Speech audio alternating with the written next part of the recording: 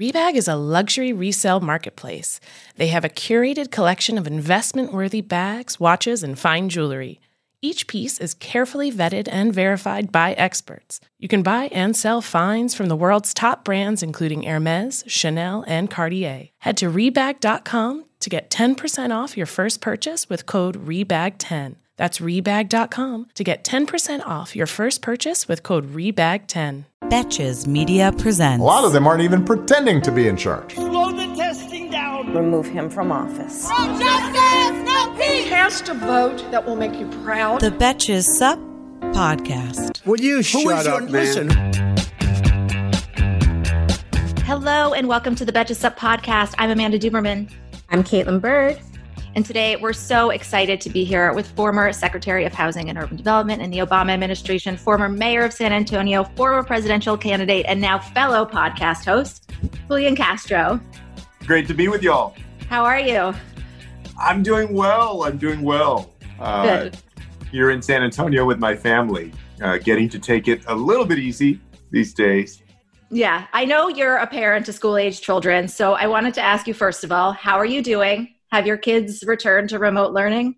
Yeah, my wife, Erica, is the lead coach for elementary school coaches in one of the, curriculum coaches in one of the school districts here in San Antonio. So she's been going to the office every day since mid-August, and I'm in charge of my kids' remote learning. Which is not a task at all for my 11-year-old who's in sixth grade, but for my 5-year-old son, Christian, it's been an adventure. Yeah, I so far so good. I think that the students are getting as much out of it as they possibly can. I really admire the teachers who are scrambling like crazy because in the school district that my kids go to, at least in my son's class, the teachers are dealing with some students who are actually there in person, and then others, most of the students that are doing remote learning, and they're going back and forth. It goes without saying, it's not ideal for anybody. And I feel like as soon as we can safely get all of our kids back to school, I think all parents just about are ready for them to get back to school because we want to make sure that they learn as much as possible. But it's given me a even greater respect for all of those teachers out there and staff who have had to improvise and, do what they can to make sure our kids learn well. Yeah, I was reading today that you actually skipped a grade in high school, right?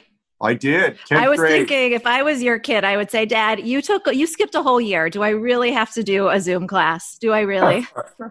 My 5-year-old might get away with that since it's kindergarten. Yeah, what? Who cares? They're not even taking grades and not really even doing anything.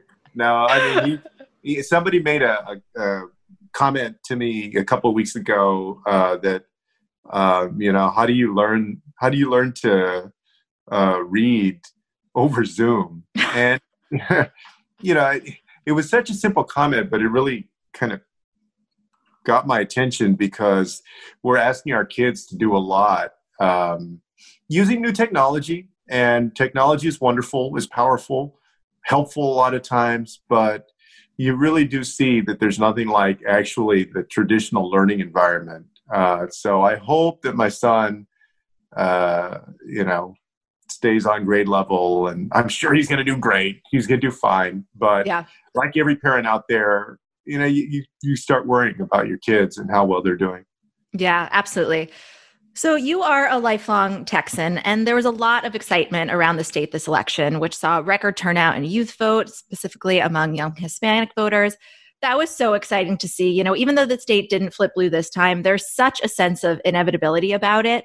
So I'm curious, what signs did you see during this election cycle that made you feel like Texas is really on that cusp and has a really exciting, inclusive future in national politics? You can just tell in this state that something has changed during the Trump years, especially, that the state has accelerated from this place that was solidly red to one that has become more and more competitive.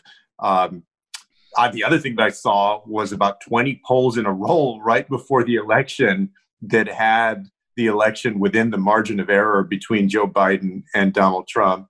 Now, at the end of the day, it was 5.8 points that separated Trump from Biden. So it wasn't as close. It wasn't quite as competitive as we thought that it would be. But hey, 8 years ago, Barack Obama lost Texas in his reelection by 16 points. Hillary closed it to 9 points, and now it was 5.8 points. So there is no denying that Texas is moving in the right direction, that it's becoming more democratic. And the question is, how do we build on that momentum? How do we close that gap and all of the organizing that has to go into making sure that we're able to win some of these races in 2022, 2024, and beyond that? Yeah, actually, that segues really well. A lot has been made about the so-called, I want to say, Latino vote, and the dawning realization for many in our media that it is not a monolith. As someone who's been at the forefront of outreach to Latinx communities and called out the party's organizing efforts this last cycle, you highlighted some really great ones, but you also noticed where it could go further. What are the next steps for Democrats who see Latinas as a major part of the electoral future for the party? And what can these communities teach us about activating and retaining solidarity? The number one thing is that it's not monolithic. And we've probably heard that word more in the last 3 weeks than we have in the last 3 years, right? But it's not monolithic. We knew that before. But perhaps the reason that it became so apparent during this election was because of the expectations that when you had a president that had been so anti-Latino, had been so bad on immigration, on healthcare, on educational opportunity, on issues of equality in our country, a lot of people expected, hey, certainly the Latinx community is going to go 90-10 against this guy. That didn't happen. Overall, the result that he got, the support that he got, was not that far afield from what you usually see in these elections. The Latino community remains a powerful and indispensable part of the Democratic coalition, and it helped to power Joe Biden to victory in places like Arizona, hold the line in Nevada, even growing communities in places like Georgia and Wisconsin, Pennsylvania, and Michigan. At the same time, there were these geographic areas like Miami-Dade County and border communities along the southern Texas border that, people are scratching their head. And what we need to do is a deep dive and understand what happened there, why there was some backsliding, and then make sure that we're organizing 365 days a year on voter registration, on turnout, on messaging. And I think that we can reverse, some of that backsliding that happened in those areas.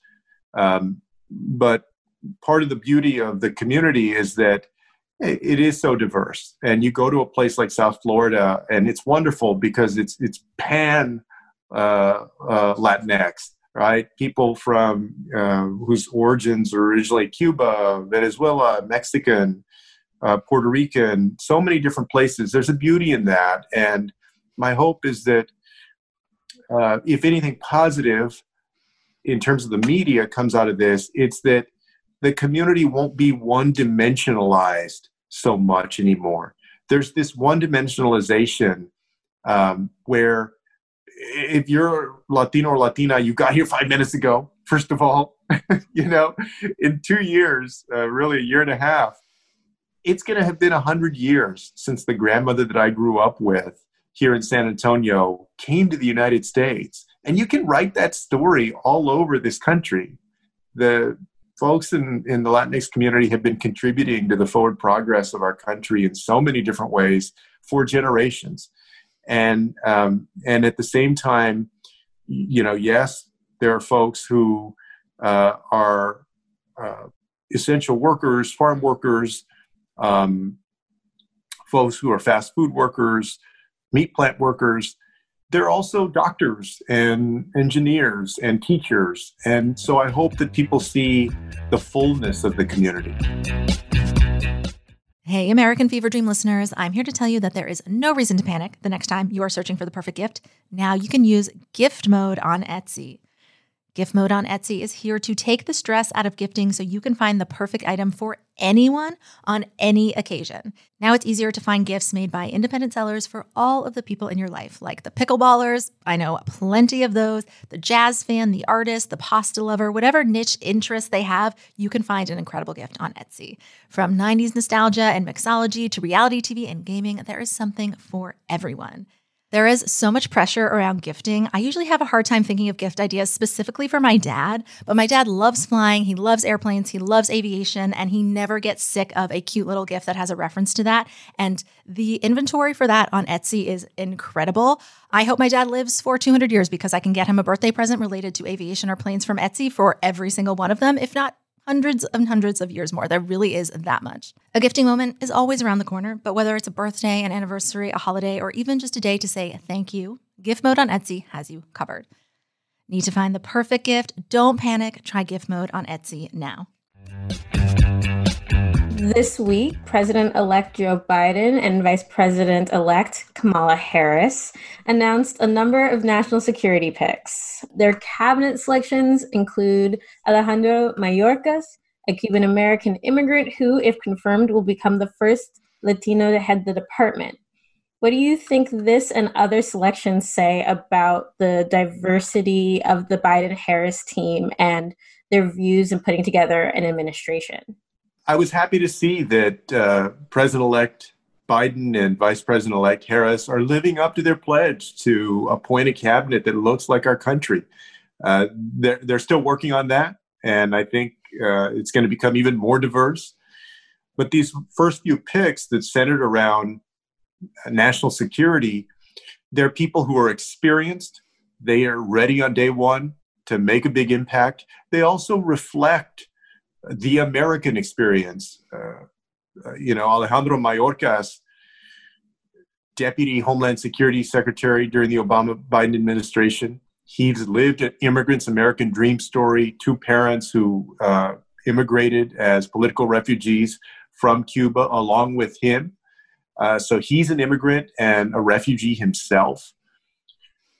Who better to understand that we are a nation of immigrants and to turn away from the cruelty of Donald Trump and his administration, the Stephen Miller approach, and instead embrace compassion and common sense when it comes to DHS and our immigration laws.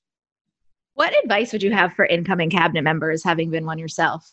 Well, I mean, my number one piece of advice is to rebuild the morale within your department, because for many of the departments in these last 4 years, they've lost so many people, and the people who are there, they didn't think that the folks at the top, whether it was Ben Carson or Rick Perry or any number of people, including having a coal lobbyist head up the EPA, they didn't think that those folks really believed in the mission of the organization, so they're down.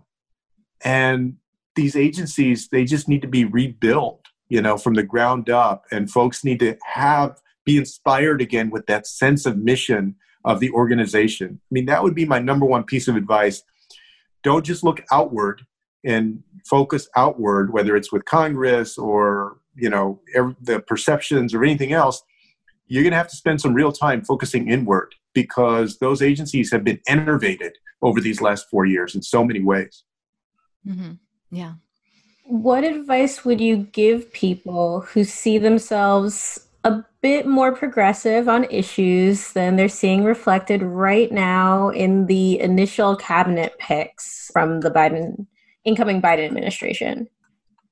I'd say two things. Number one, that, look, there's no question this is a huge sea change versus what we had with Donald Trump. And we had the opportunity with these appointees to push. A few years ago, President Obama said something that I think is very true about politics and politicians, which is that you have to push them. You have to make them sometimes uncomfortable and to go places and support policies that may not they may not naturally be inclined to do, but you're able to prevail because of your organizing and your pushing. And I think of those dreamers from a few years ago that did that with DACA and DAPA especially. And so that would be one, is this is not an ending, it's a beginning. The election was not an ending, it's a beginning. Keep pushing, keep organizing. And then secondly, he's not done yet. These were just, these were the first few picks. These were the national security picks, defense and UN ambassador and a number of others. And there's a whole range of other policy areas. It's going to be important for the progressive voice to be reflected in some of those picks, because without progressives, we wouldn't have President-elect Biden and Vice President-elect Harris. And you need to keep that coalition strong going forward. Yeah.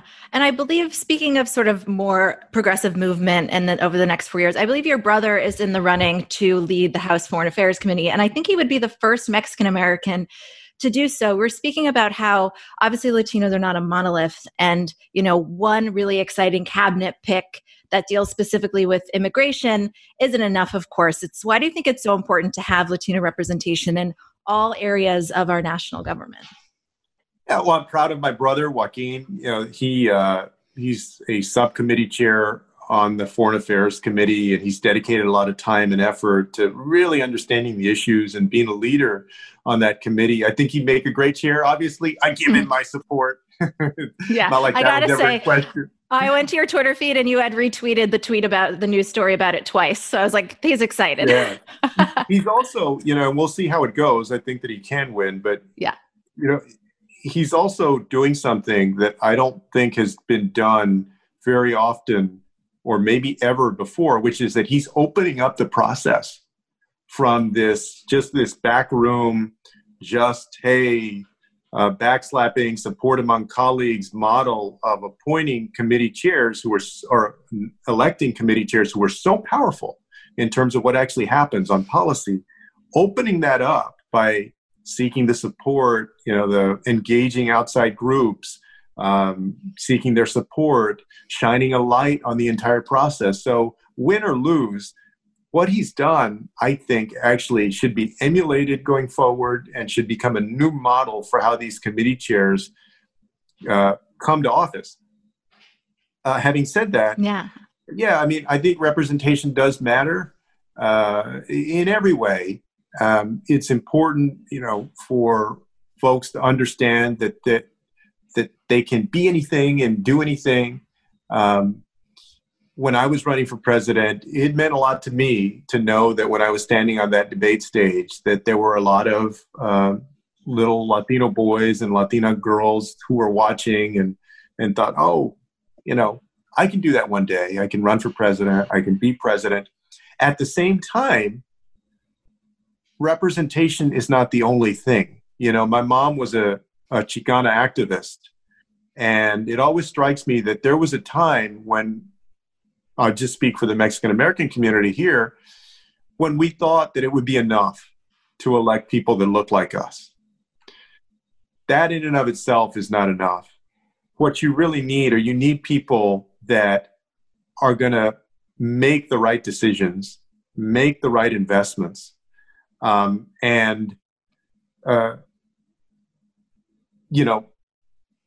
it's great to have both of those things, right? To have representation and have people who are going to make the right decisions and investments.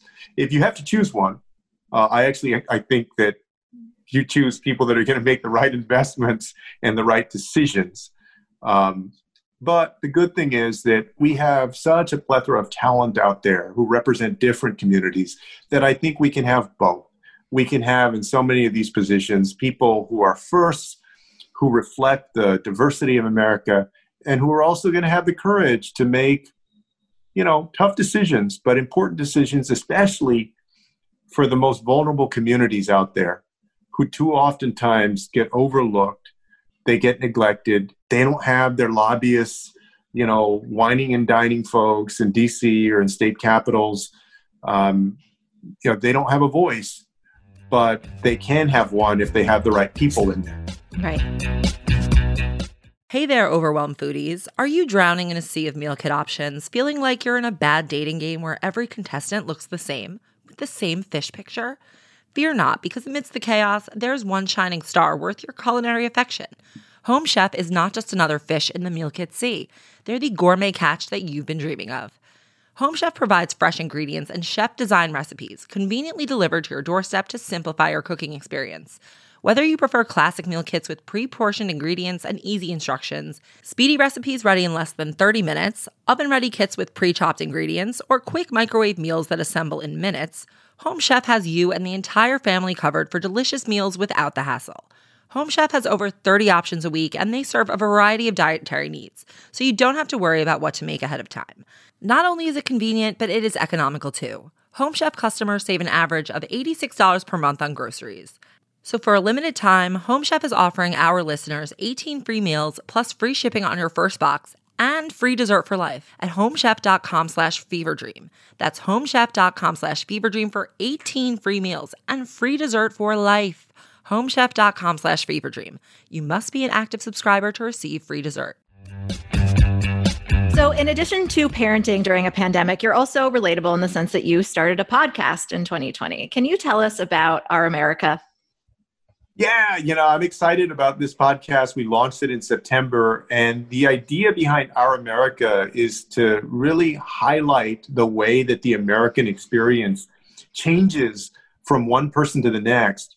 Over the last 6 years, I traveled to more than 40 states, over 100 different communities, big and small. There were people's stories that really stuck in my head and that I thought, wow, their story is so emblematic of other struggles that people are going through, similar struggles. And so I wanted to go and tell those stories. And it's been fantastic so far. Like, we told the story of these residents in mobile home park residents in Waukee, Iowa. Their mobile home park got bought out by a private equity group. The private equity group tried to jack up their rent by 69% immediately. And our story was about how they fought back to try and stave that off. We just did one on work that people are doing with homeless individuals who live in storm drainage tunnels that run underneath the Las Vegas Strip, right? These casinos that are worth hundreds of millions, sometimes billions of dollars. And here you have people that are sleeping, on concrete in a drainage tunnel underneath them. And you've had people die in those tunnels when it floods.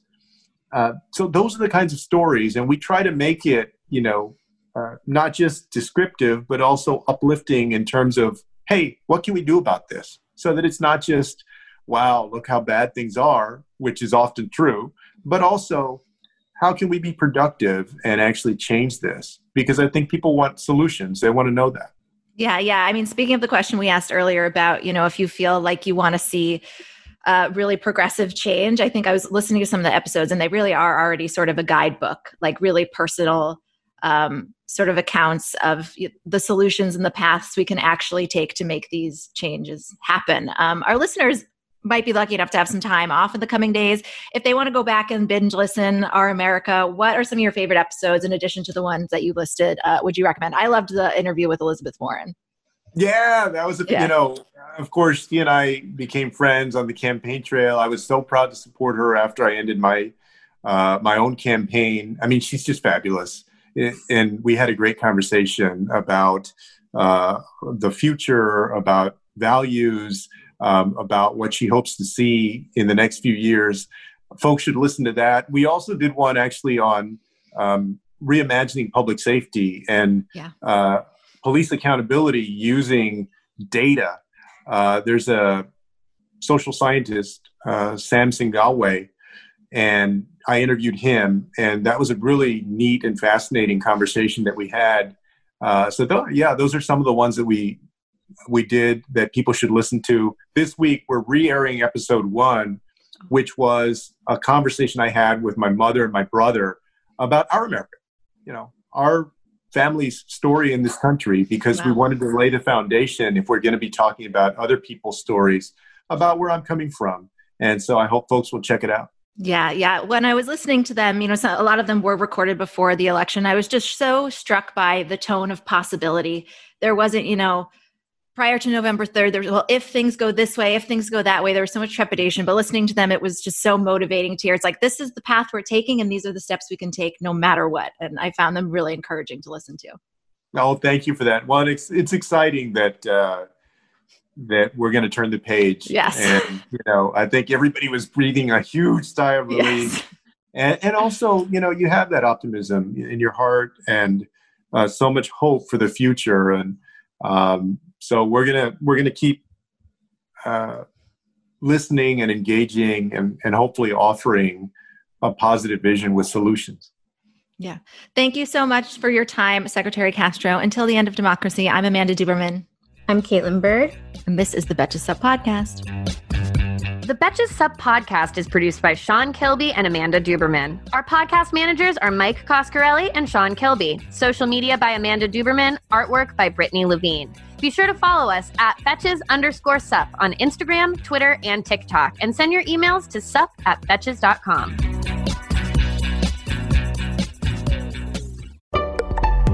Betches.